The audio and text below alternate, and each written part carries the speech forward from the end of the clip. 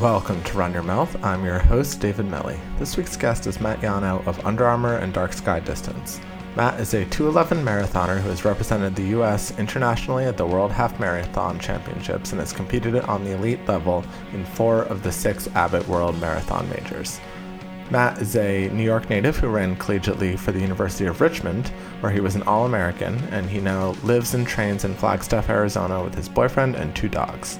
Matt came on the podcast to share his acquired wisdom and experience as he trains for his 11th marathon as a professional runner, as well as his unique perspective on the changing landscape for queer athletes and pretty much everything in between. We also covered HGTV, dog miles, beginning our careers in swimming, and track versus road racing. This episode was brought to you by the Under Armour All Out Mile. It's not too late to sign up for a free and fast mile this month as part of the Citius Mag team. You can go to uallaoutmile.com/runyourmouth to sign up for the chance to win awesome prizes, including cash.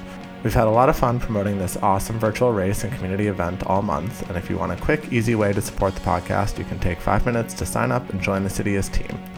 Enjoy the episode. Don't forget to subscribe, rate, review, all the other ways you can support the podcast. And in the meantime, this has been Run Your Mouth.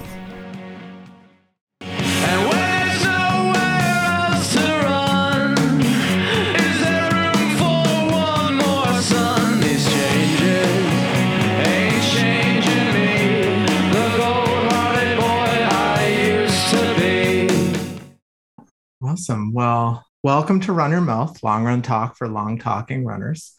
I'm your host, David Melly, and I'm here this week with a great guest, Dark Sky Distance's Matt Yano. How's it going? It's great. Thanks for having me on. Thanks for coming on. How are you feeling after the race last weekend? Pretty good. Yeah, I did 2 races back-to-back weekends. So I did the US 20K championships in New Haven, Connecticut, there, obviously where I saw you, and then did the US 10 mile as well. So that was 6 days later. I was a little tired. Legs were a little beat up, but that was kind of the point of, what we were trying to do. I'm running a marathon this fall. So we kind of wanted to simulate trying to run fast on tired legs, which is the whole idea of running 2 longer races on back-to-back weekends. So I think we accomplished that goal.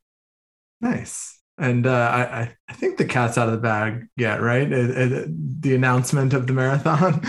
I haven't really talked about it specifically, but yes, I'm running New York City Marathon. So it'll be nice I ran it in 2016, kind of in the midst of some injuries that I was going through, and it started like another cycle of injuries for me. So wasn't a good race for me at the time, but I'm excited to go back and hopefully have some redemption. And it's, my home state, it's where I was born and where I grew up for the first couple of years. And so to go back and hopefully rewrite my story of my experience with the New York City Marathon, that's what I'm hoping to do this time around. So that was 5 years ago that I was there last, and going there on November 7th to again try to just rewrite that story for myself. Time flies. I feel like that was like not even that long ago. I know. All of a sudden, 2016. So you're working your way through the majors. So because you've done Berlin, New York, Mm-hmm. You've done Chicago? Yep. I've done Berlin, New York, Chicago, and Tokyo. And I still have Boston and London to go. So is that is that a career bucket list? Yeah. It's something I definitely want to try to get to all of them while I'm still running professionally, and try to have good experiences at all of them and compete well at each one. And so I have a couple I have to go back to and like hit up a second time that maybe my first experience wasn't all that great, but welcome to the marathon. But it's definitely on my list to get that 6-star medal and try to do it while I'm still running at a high level and not just jogging it. But hopefully for years to come, I hope to just continue to go to all these events, and even when I can no longer run fast and try and compete at a high level, like just to try to cover the distance and just run for the love of it, get back to the roots of why I started to begin with. Yeah. Do you have a favorite marathon that you've run so far? Oh, I mean, I have done Berlin a couple times, and I've had really good experiences both the times that I've been there. So maybe that one would be leading the charge if you had, if you had to force me to answer one. But there's still a lot that I haven't experienced, and there's still a lot that I'm looking forward to. Um, a lot of races I'm looking forward to getting to in the future, and really, really excited to run Boston. I've run the course actually twice, just as training runs in preparation for competing there at some point, but haven't done that yet. But I anticipate I'll really like that one. Loved New York City. I mean, it's hard to pick any one in particular, but I think based on like how I've performed in them, and therefore how I feel coming out of those, Probably my biases experience. you a little. Yes, exactly. So if I was forced to answer a question or that question, I would probably say Berlin. But again, every starting line that I step on, I'm hoping that that's going to be my new favorite one. So maybe I'll have a different answer for you in a couple months. Yeah. If my roommate ran Berlin a couple of years ago, and she said the hardest part was realizing that everything is marked in Ks, and you have Yes. to like rewire your brain to figuring out Yeah. what goal K paces. Yeah, I was having that conversation with a couple people recently, actually, and it's interesting because it can really work in your favor if the race is going well. Like it can give you that feedback more often, and you can be really dialed in more frequently. But as soon as if it starts going south at some point, then you're not wanting to see those splits as they gradually slow down, and so getting them every 3 minutes or whatever it might be, you might not want to have that. But the other way that I explained it to someone was that it gives you an opportunity. It gives your mind something to focus on. Like instead of knowing exactly what mile split it has to be, you're having to do math between each marker, which maybe can occupy a little bit of your time and your mind space and your energy and all those 26 miles. So it could work out really well for some people. I don't remember. I think the last time I ran it, I don't think I checked my watch until we were at like 16 or 18 miles. Like we just had a little group that I knew. We had a couple pacers, and I knew that I just wanted to be with a group for as long as possible. And it was, if they were going to run to 10 pace, I was going to do that. If they were going to run to 11:30 pace, I was going to do that. And I didn't want to be alone, so I didn't look at my watch until fairly late in the race. So I wasn't even thinking about splits. I was just trying to calm my mind and just throw everything out, throw everything out the window and not really be thinking about anything, but except getting to the next bottle. But obviously different people have different approaches to what they think about and how they pass the miles. No, that's definitely a good sign in my mind. If you're not checking your watch, I can definitely find a correlation between like how often I'm checking my watch on like a long run and how well it's going. Oh yeah. Oh God, because I've only run one marathon, and when I did CIM in 2019, I had like a great 35K and then like a rough last 5K. And that mile 25, I like distinctly remember being like checking my watch and being like 25.4, and then like checking my watch again and being like 25.5. Oh no. When is it over? Yeah, I had a similar CIM experience the year before that in 2018, where it was going great for about 23 miles. And those last couple just really, really dragged on. And that's the marathon though. You never really, well, I shouldn't say never. You can't always predict how you're going to feel in those last couple miles. So it's like you control what you can, and sometimes that monkey's going to jump on your back whether you want it to or not in those last few miles. But how many marathons total have you done? Oh man, because you've been in the game a while in terms of moving to the marathon relatively young-ish. Yeah, interesting fact, my first marathon, the day that I ran my first marathon, I was exactly 26.2 years old. I think that's like that's awesome. like to the day. But yeah, that was a while ago. That was 7 years ago. I think I've run 10 now. So New York, I think, will be my 11th. Yeah. Nice. That's a pretty good stat. Yeah. So Yeah. I'm still, it's with a marathon though, like you learn something different every time out. So it's not like, um, I read, gosh, I don't even, this time vortex that we're in right now, like I don't remember when it was, but I ran Neb's book, 26 Marathons, a couple years ago.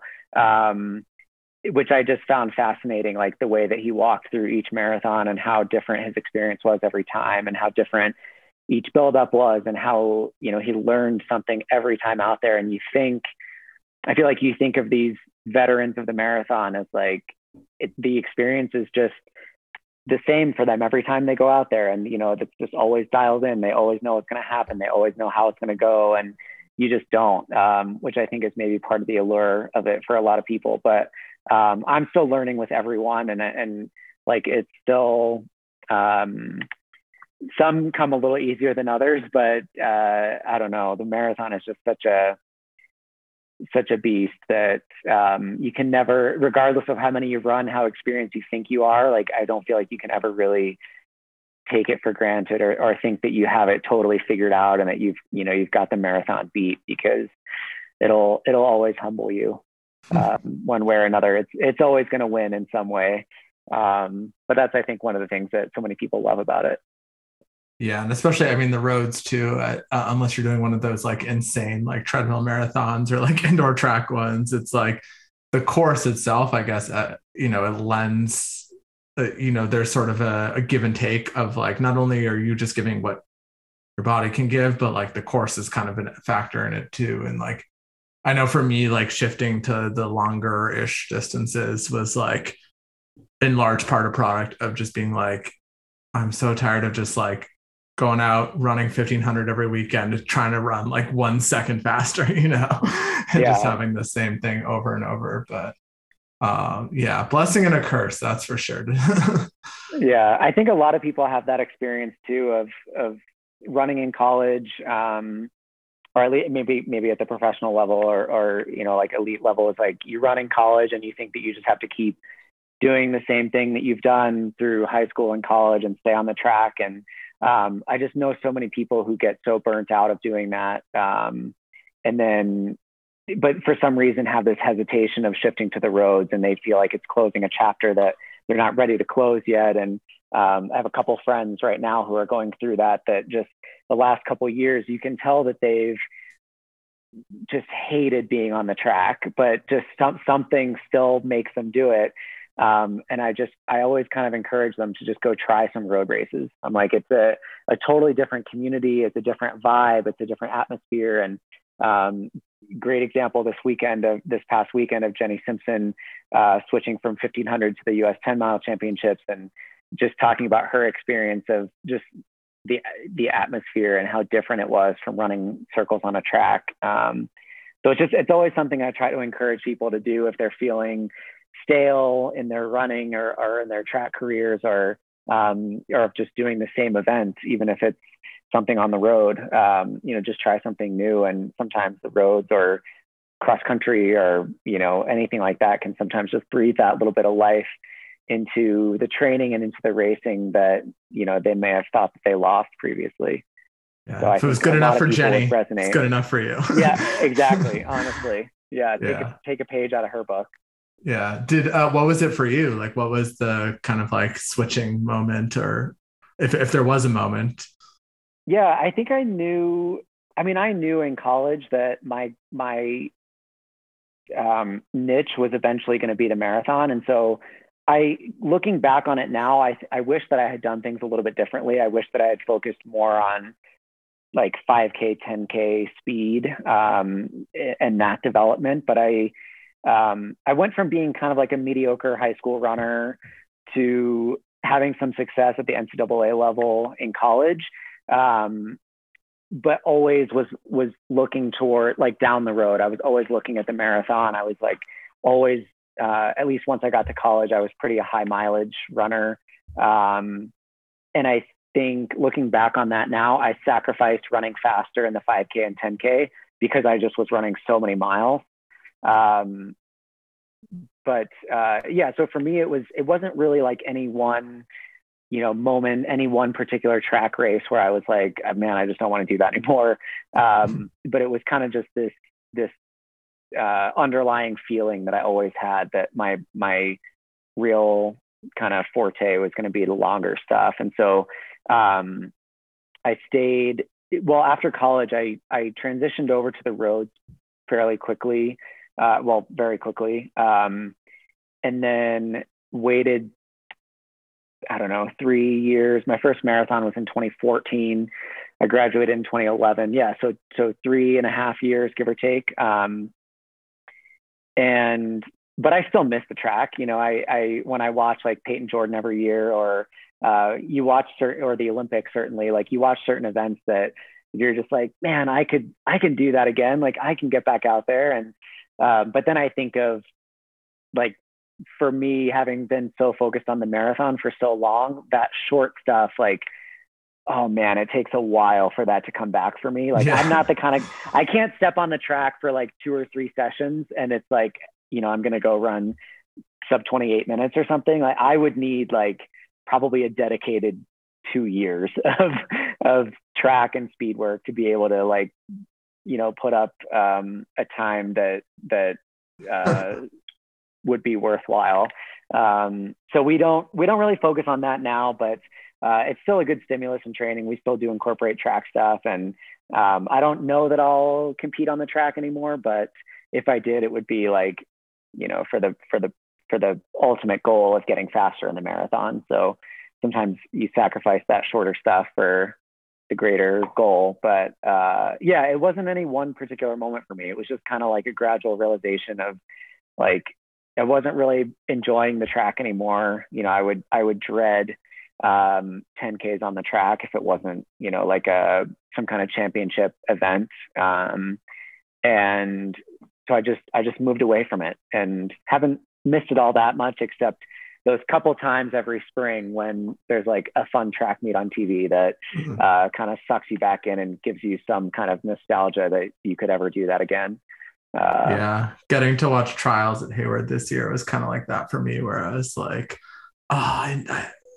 I know I want to run fast in the marathon and like I'm committed to that goal, but just like watching an awesome track meet, there's nothing like it. But it sucks you back in. It's like, I agree. I watched the track trials in 2016 in person. And it was the same thing for me. I just was so, in a way, I was so envious of everyone who was competing, but then it was also, 100 degrees in Eugene that year and people just dropping like flies out of that 10K. I still can like picture it so vividly, but in the moment, I didn't miss the conditions they were running in, but I still was just like feeling very drawn in and very nostalgic for, being out there and that kind of communal suffering that everybody knew what everybody else was going through in that race. And I do miss that feeling sometimes on the track. So how much were you running in college when you were doing that high mileage early? Well, this was before GPS watches were so prominent. If you had a GPS watch at the time, it was like the size of your whole fist, but so I think it was around probably 110 to 120 miles, but that could be a little generous. It was like 110, but like really it was like 95. Yeah, it could have been. We used we used Map My Run a lot. And so we would go back and we would try to map stuff out. But sometimes it was, I don't know. It was a ballpark. I think some of our mileage might have been a little bit inflated, but we probably weren't that far off. We had heated debates in college about the length of our different loops, because like Ithaca there's so many trails, which is like great for training, but at the same time, it's like even if you had a GPS watch, like it doesn't really actually work. And our 10-mile loop the debate was always like, is it like 9.3? Is it 10.5? Like everyone had a strong opinion over like how long or short it was. And then a couple of years ago, I went back and like mapped it pretty meticulously on Map My Run. And it ended up being like, like 9.95 or something. I was like, wow. okay, good. Like, I'm glad I wasn't just like, shorting my mileage like retroactively 5 miles a week or something. But I don't know that I'd ever want to go back and really examine it that closely. When I was in college though, we ran by time. We ran on minutes. Mm-hmm. We would go out for, whatever, a 70-minute run. And so it didn't really matter that much. It was more just time on your feet. But there was always the debate of like, one person on the team put it in their log as 9.4, exactly like you're saying. Somebody else put it in their log as 10.5. And then it was like, we definitely weren't running that fast, and then ongoing debate. It's just mostly to pass the time at a certain point of like, just like, sure, like this was, this got us through 20 minutes of our long run of just like arguing over how long the run was. Exactly.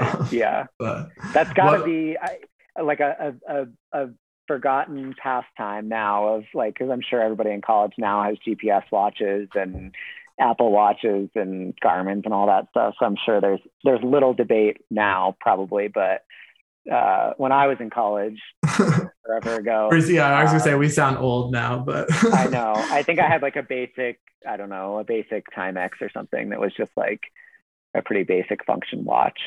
I held out for a long time anti-GPS watch, and then it was only like 2 or 3 years ago that I finally caved. But yeah, that's more recent. I think my first GPS watch was like maybe 2014 or 2015.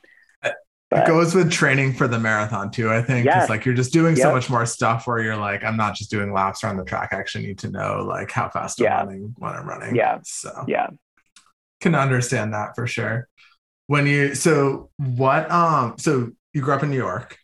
Yes. What brought you to Richmond for college? Well, so I grew up in New York, but my family moved to Virginia when I was, I think 5 or 6.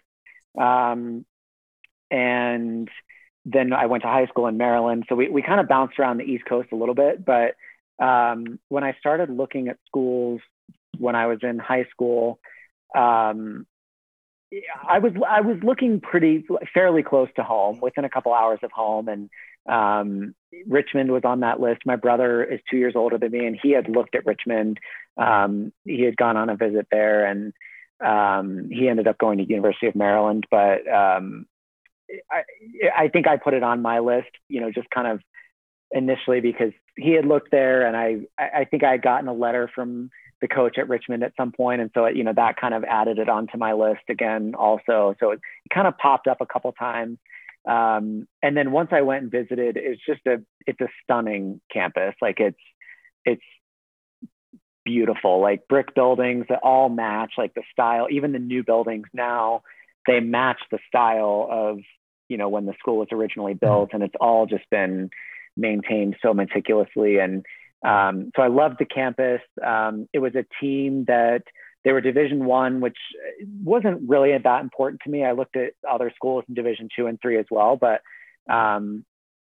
it was a program that I felt like I could step into and like immediately have an impact. I didn't want to just go to a program that I was going to get lost in the shuffle and like chewed up and spit out the back. I wanted to go somewhere that I could have an impact and, be in the top 7 and make a traveling squad. And I had that at Richmond. And it was, I clicked well with the coach and the team, and, it was just everything just kind of felt right when I was on the campus there when I visited. And so any visits that I did after that, I was always comparing back to my experience at Richmond. And there were always little things of like, I went on a visit somewhere else and I just really did not jive with the team. So that like was really a turn off to me, and I crossed that one off the list right away. And it felt like Richmond checked all the boxes for me at the time. And so, and I had a great experience there. I feel like that's a good like recruiting trip. Word of wisdom is like the vibes. Like even if you can't quantify what it is, I feel like a lot of people will say that of like when you're going on trips, you know, you can always kind of tell like whether it's like a good fit or a bad fit. And definitely like I felt that way about Cornell too, where I was like, I don't know what it is, but like it feels right. And that what you didn't say, just as importantly, I feel like Richmond's mascot is got to be a selling point, since the spiders are a pretty unique one. Yeah, true. I growing up, I wasn't a big follower of like really any other sports, and so I could not have told you before I went to Richmond that the mascot was a spider, but certainly ever since I went there, if ever in conversation it comes up that I went to Richmond, the first thing that a lot of the old guys will say is, "Oh, the spiders," and I'm like, yeah, it's like the one thing people know about Richmond. But no, but it's great, and I think you're spot on. Like sometimes it's a feeling that you just have to trust, that gut intuition, and for me it wasn't. I get questions every now and then about like, do you wish you had gone somewhere else? Like, had you gone to like a bigger, kind of a school more for the running component, like I don't know, one of the big Stanford, Oregon, any of the Arkansas, like any bigger schools. But I think for me that just probably wouldn't have been the right call. I think I was pretty focused on academics in high school and college. And so I felt Richmond had a good balance of the two. And, I could still put a lot of emphasis on running, but, school was important to me also. I had three majors. And so obviously I wasn't just dilly dallying, like just going three majors. What were the three majors? Yeah. Well, so I kind of bounced around to a couple different things early in my college experience, but eventually ended up settling with psychology and Latin American and Iberian studies, which is basically Spanish, but it was less emphasis on just the language and more about the culture and literature and arts and stuff like that. And then theater as well. Yeah. So kind of a balance of like just various things that I was interested in.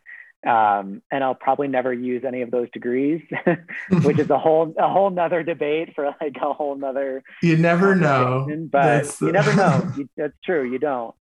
Are you fluent in Spanish? I used to be. Yeah.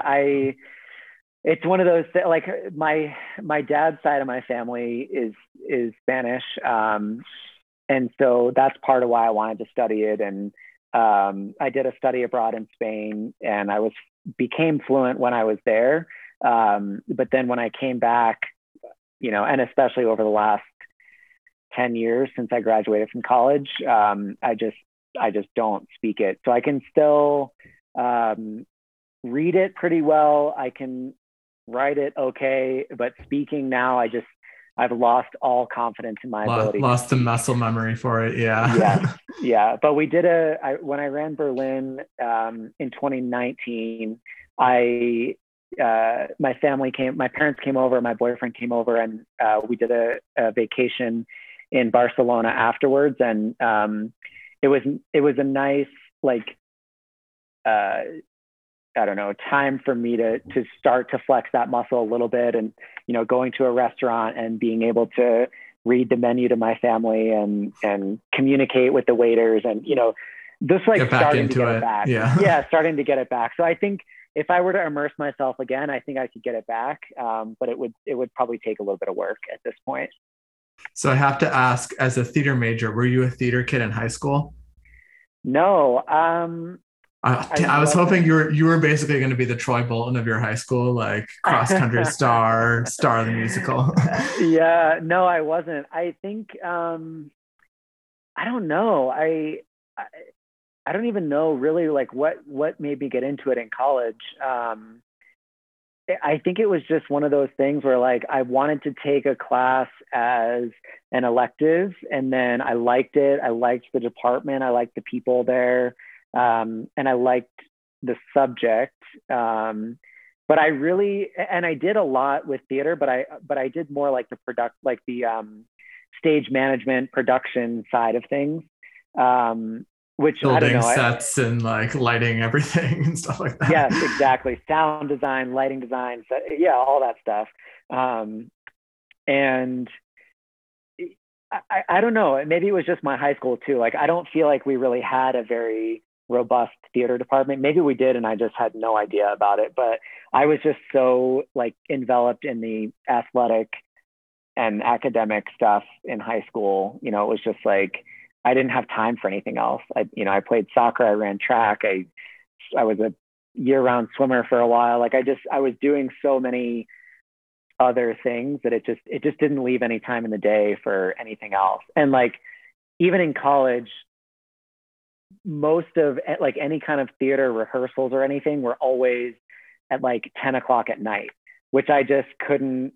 Like we practiced at 7 in the morning, and I just, I was like, there's no way that I can go do a theater rehearsal from 10 p.m. to 1 a.m. and then be up at 6 or 5:30 or whatever to go run a hard workout. Like I'm burning the candle from both ends. Like I can't do it all. So yeah, I wasn't into it, but it just gradually, it just like was a subject that piqued my interest. And then I took a class and I liked it and kind of just kept going down that road. And once I decided to do a 5th year at Richmond, I because of, I don't know if it's still the same, but because of academic requirements at the time, you had to be taking like whatever, X percentage of your classes had to be going towards a major. And so I had to bump up, some of the things that I was maybe just going to take 3 or 4 classes, or maybe get a minor in. I had to end up bumping it up to a major. And anyways, it was all just the rest is history of running. Yeah. Well, I have to ask you, because you piqued my interest as a former swimmer myself. What was your stroke when you were a swimmer? Oh man, probably breaststroke. It took me. That was my weakness. That's like I'm so bad at breaststroke. My favorite. It took me a long time. Like if you had asked me when I was younger, it probably would have been backstroke. I could never figure out the rhythm of butterfly. I could never get it. I was so envious of like some of the teammates that I had that just like glided through the water and just looked so effortless. And I was just like clunky and I could just never figure it out. But yeah, I had a great coach when I was younger, and I think she was a breaststroker when she was younger. And so it was just kind of the thing that came natural to her to kind of like mentor somebody into. And once I figured out like the rhythm of breaststroke, I still like, I'm a member of the NAU pool here in Flag, and I go and I run, I do like some swimming workouts and some aqua jogging there after workouts here in marathon training. And I'll still just take out, a couple 100 meters of breaststroke each time. And I just still love it. There's just something so like calming about it to me that I love to keep it in my routine. Yeah. See, I'm the opposite. I was butterfly, and I was like decent at back. So when I would do the IM, I would be like great through the first 2 legs, and I get to the breaststroke, and like it was just a march of death. I could not like get the forward motion going with breaststrokes, so it's not a strong suit. Well, I used to teach swimming lessons too. So next time you're out in Flag, I'll take you to NAU pool and I'll show you a few. Oh, nice. Yeah. Yeah. I always say like, if I, God forbid, knock on wood, but like if I get really hurt, aqua jogging is so tedious to me that I'm like, I'm just going to do swim workouts. Like, yeah, I'll maybe just get back in the triathlon in your future. I thought about it. In college, I was like, okay, this is my 4 years of running. And then like after college tries, like, you figure you're like, I can do the running, I can do the swimming. How hard can it be? And then the problem is that when you actually think about training for triathlons, it's a lot of, not only is a lot of time commitment, not only is like bike stuff is all expensive, but like, I always say like running is the laziest sport in that you can always like put on your shoes on, walk out your door and run. Whereas like getting up at 5 a.m., going to a pool, like going on a 3-hour ride, like there's too many steps.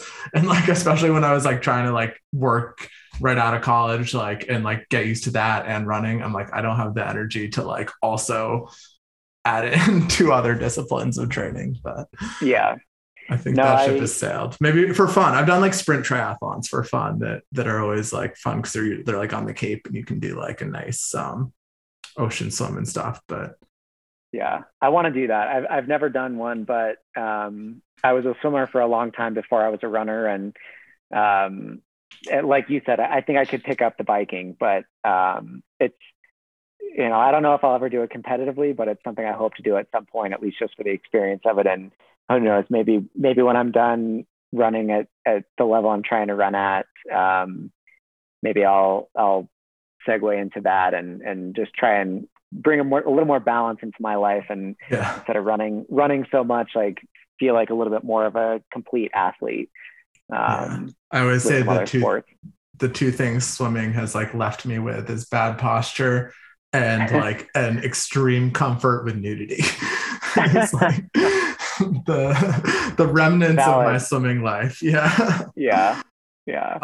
Before we move on from Richmond, so I know a couple of guys who've run for Richmond, and it's my understanding that at least in the past couple of years, it's been a team with like a pretty significant queer population. I don't know, was that at all a thing when you were on the team, or has that sort of evolved over time? I didn't even know that. No, that was not, it was not a thing when I was there. When I was there, I'm trying to think, myself and one other person on the team whom I dated for 3.5 years. And they're done that.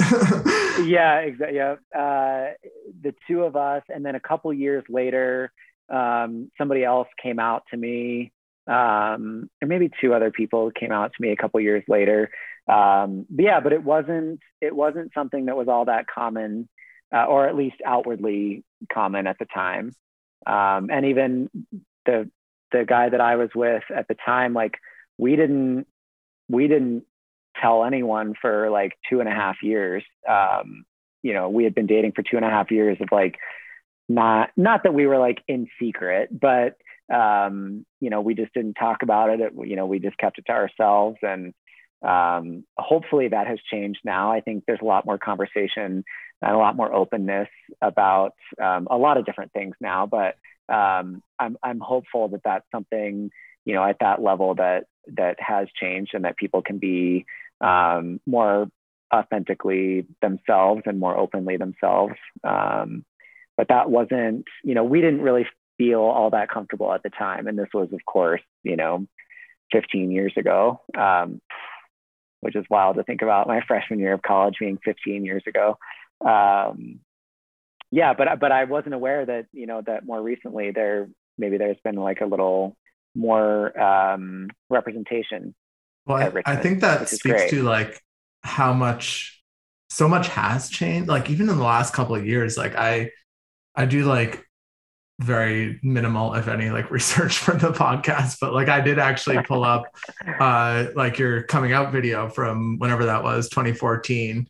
And I was just thinking, like, it does really feel like, again, like this is going to just make us sound old, but like there has been like a real generational kind of tide turning, particularly I think in like the track and field world and probably the world in general. But like, I feel like everyone I know who's, you know, running in college, you know, everyone's team has, you know, a couple queer athletes on it. And it's nice to see. It makes me feel like, you know, it's like disconnected because it's so much more like not normalized isn't maybe the right word, but it's just so much more like mainstream now that's kind of just taken as given, which is nice to see, but is also very, very different.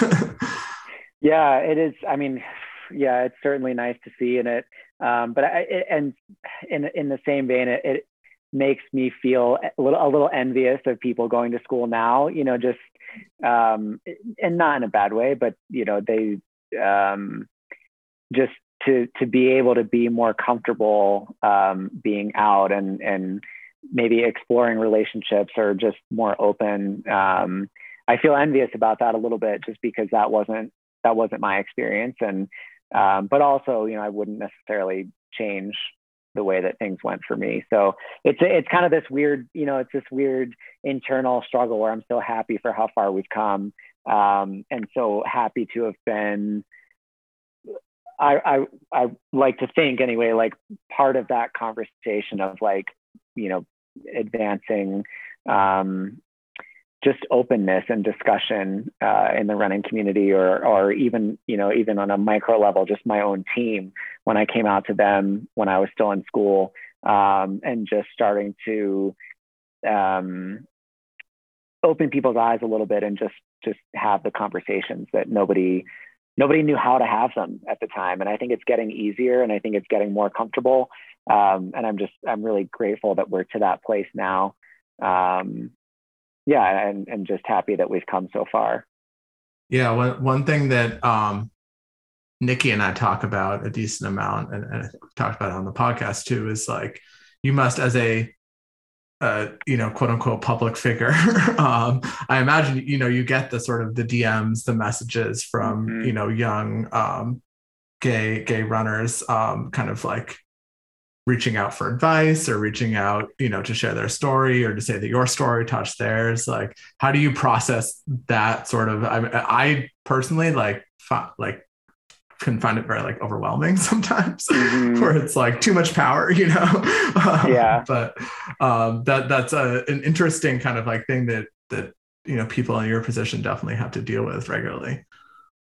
Yeah, I think it's I started getting, I guess when I put up that video back in 2014, I got kind of this huge influx of messages, and mostly supportive, and but even ever since then I get stuff periodically, not only from young queer athletes, but also like coaches who had an athlete come out to them and they don't know how they can best support that athlete. And that's like a dynamic and a conversation that I really enjoy, because it's like just somebody who is just trying to figure out how they can be supportive, and they don't have all the answers. They don't know what to say. They don't know what to do, but they're willing to do the work to try and be there for that athlete. And I think just for people to be willing to be that vulnerable and willing to learn, and just we don't all have to have the answers, but if you're willing to learn and put in some work and figure out how best to support someone and be there for someone, I'm always here for a person like that. So but yeah, it can be overwhelming and strange. And just yesterday I got an email from somebody through my coaching company that they were researching coaches and training plans, and they came across my story and sent me a message just saying that it resonated with them, and they came out later in life. And it is this weird dynamic of like, to me, it's just, I can only share my experience. I can't be the one who speaks on behalf of all queer athletes. But I think when I break it down and just think about it that way, it's like, this is just my life. I'm just telling someone how I navigated various obstacles and how I got through it. I think it makes it a lot more manageable that way, instead of thinking like that I'm, some self-important, I don't know, like icon or so. Like, I don't think that way at all. It's just like, this is my story. It might resonate, it might not. Take it or leave it. You know what I mean? I think you have to change your Instagram bio now to icon. Runner, icon. Yeah. Runner, is that an option of like, instead of public figure, you can just say like, icon. Yes, definitely. If it's not, it should be. All right, let's contact Instagram and have them change that. All right. Well, before we wrap up, this has been awesome, but we have to get a little silly, because it wouldn't be Run Your Mouth if we didn't just like completely go random. But I don't have a name for this yet, but basically, what are you drinking in the morning and what are you drinking in the evening? Coffee and alcohol. What are the preferences? Well, it's funny you say that, because I don't drink either. Okay, well, that might be a first for the podcast, actually. Yeah. So let me see. Yeah, I'm more of a tea guy most of the time. What kind of tea? Like, yeah, green tea. There's a tea. I'll go real specific if you want. Oh, please. Good. There's a brand called Good Earth. It's a tea brand, and they make one called Matcha Maker. It's a matcha green tea.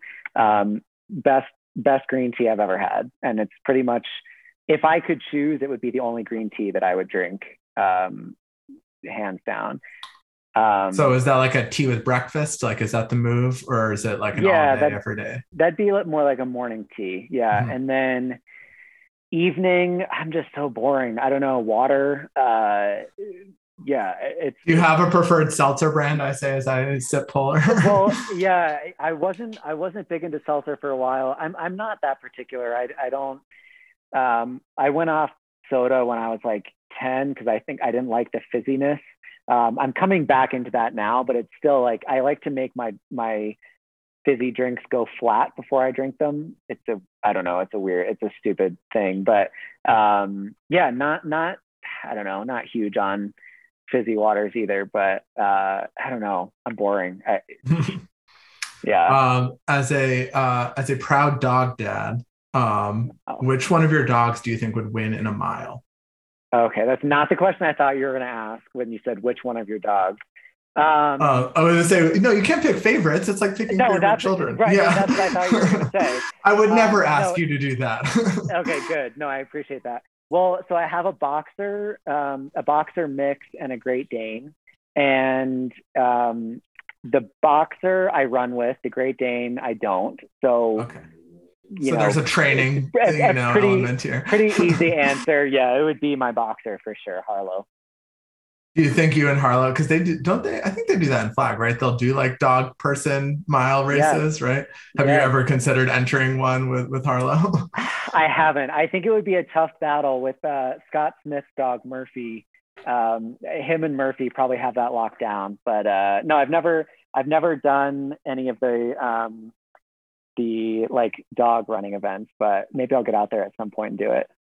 Yeah, that can be the one of the questions we ask sometimes is the gimmick mile. So like a beer mile, like if you were to come up with a mile race that can be anything you want. Dog mile already exists, but it seems like you're well equipped to thrive in that one. That'd be the one I would choose 10 times. Puppy mile. Yes. I love that. Awesome. Well, we wrap up with the same 3 questions that we ask every guest. I start off with your Instagram crush. If you can say your boyfriend, but that's boring. So, you got to be a little creative here. It doesn't have to be like a crush, like somebody you think is hot. I can be, but like. I have a couple answers for this one, actually. Let's hear it. Yeah, so in the kind of the most traditional sense of the answer, I would probably say Shawn Mendes. Sure, just absolutely. Celebrity crush like no other. But also I'm very into any kind of dog page. I've recently gotten really into, I mentioned one of my dogs is a Great Dane, and so I've gotten really into like the Great Danes of Instagram rabbit holes. So those are always entertaining to me. And then any kind of like before and after like house flipping kind of projects, I'm obsessed with. Of course, yeah. Is that, I don't know if you're on TikTok, but I feel like there's got to be a niche of TikTok that's like, we remodeled the bathroom TikTok. Oh yeah, I'm sure I'm not on TikTok, but I'm sure that there is something like that. But no, I've always just been, I don't know, in love with the idea of flipping houses, and I do real estate as well as running. And so I'm getting into that world a little bit, and I've done a lot of renovations on my house, and I just love that whole world. So it'd probably be, those 3 would probably be the way that I would have to answer the Instagram crush. Are you a big HGTV guy? Yes. What's the favorite show? Probably for a long time, it was Flip or Flop, with Christina and Tarek. They have since divorced, which is like, it makes it a little bit weird, but they still do the show. That's fascinating. I know it adds a whole nother layer to the show, but they also now each have their own individual shows, which are also very good. One is called Christina on the Coast, and one is called Flipping 101. I love all of it. I'll take in any of that kind of show, anything flipping. Sure.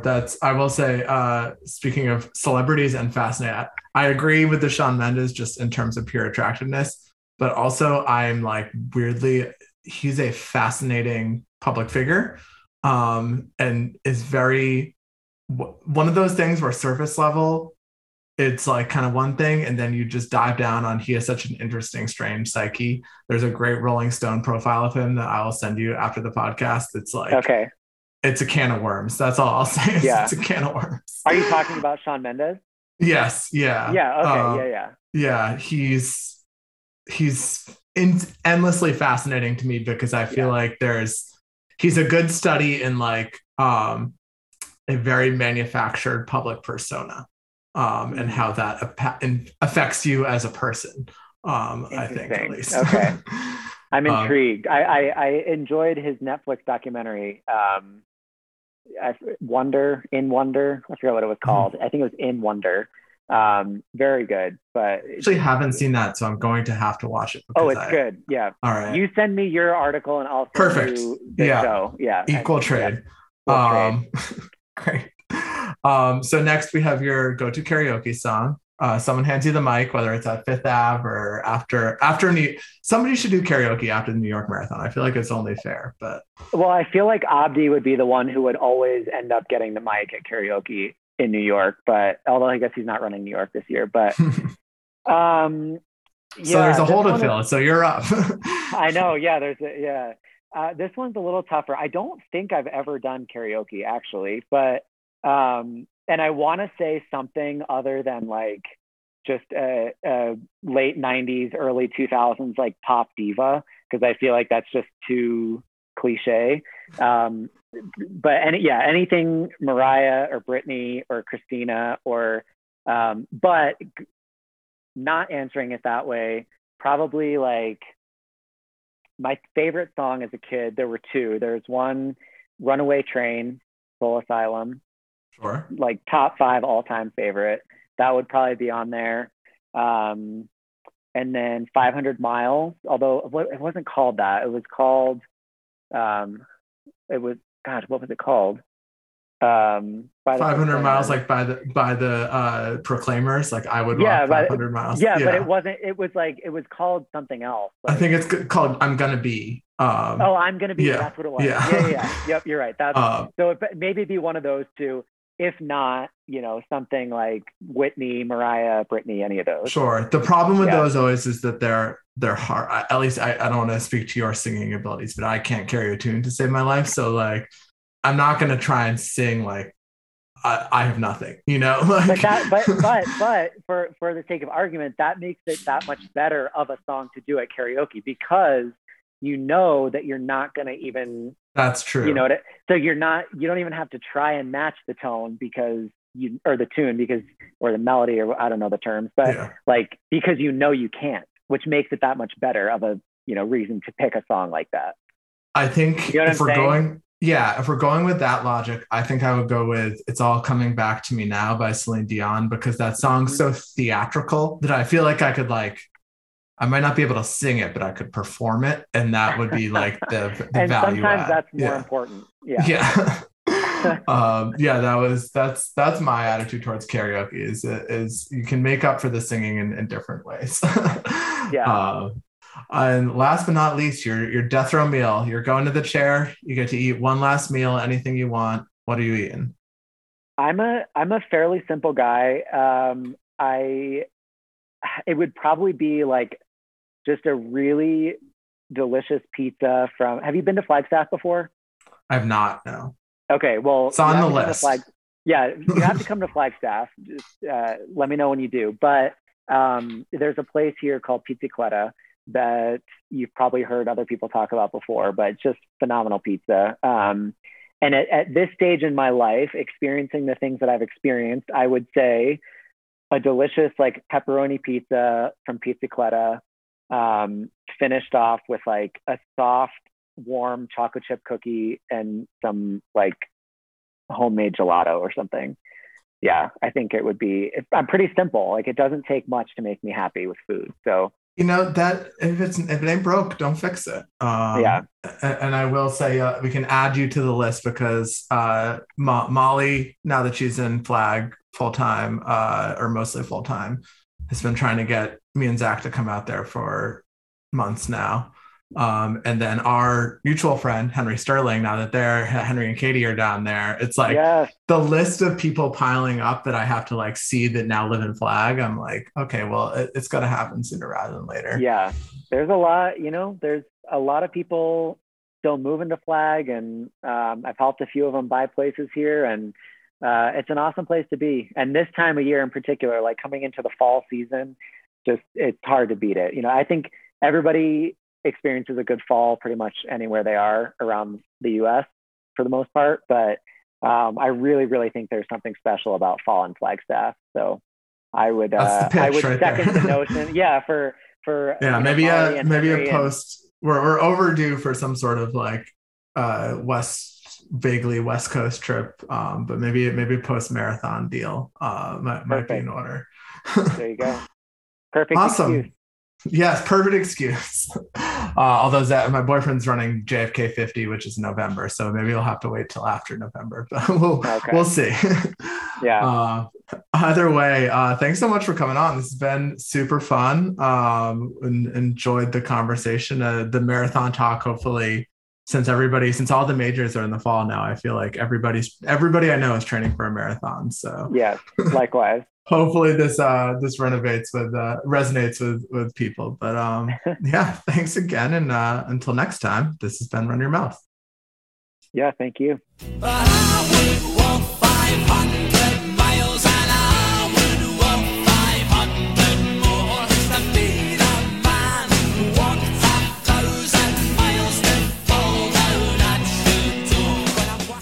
Thanks for listening. This episode was brought to you by the Under Armour All Out Mile. You can sign up at uaalloutmile.com/runyourmouth, and don't forget to join the Citius Mag team. Enjoy the race.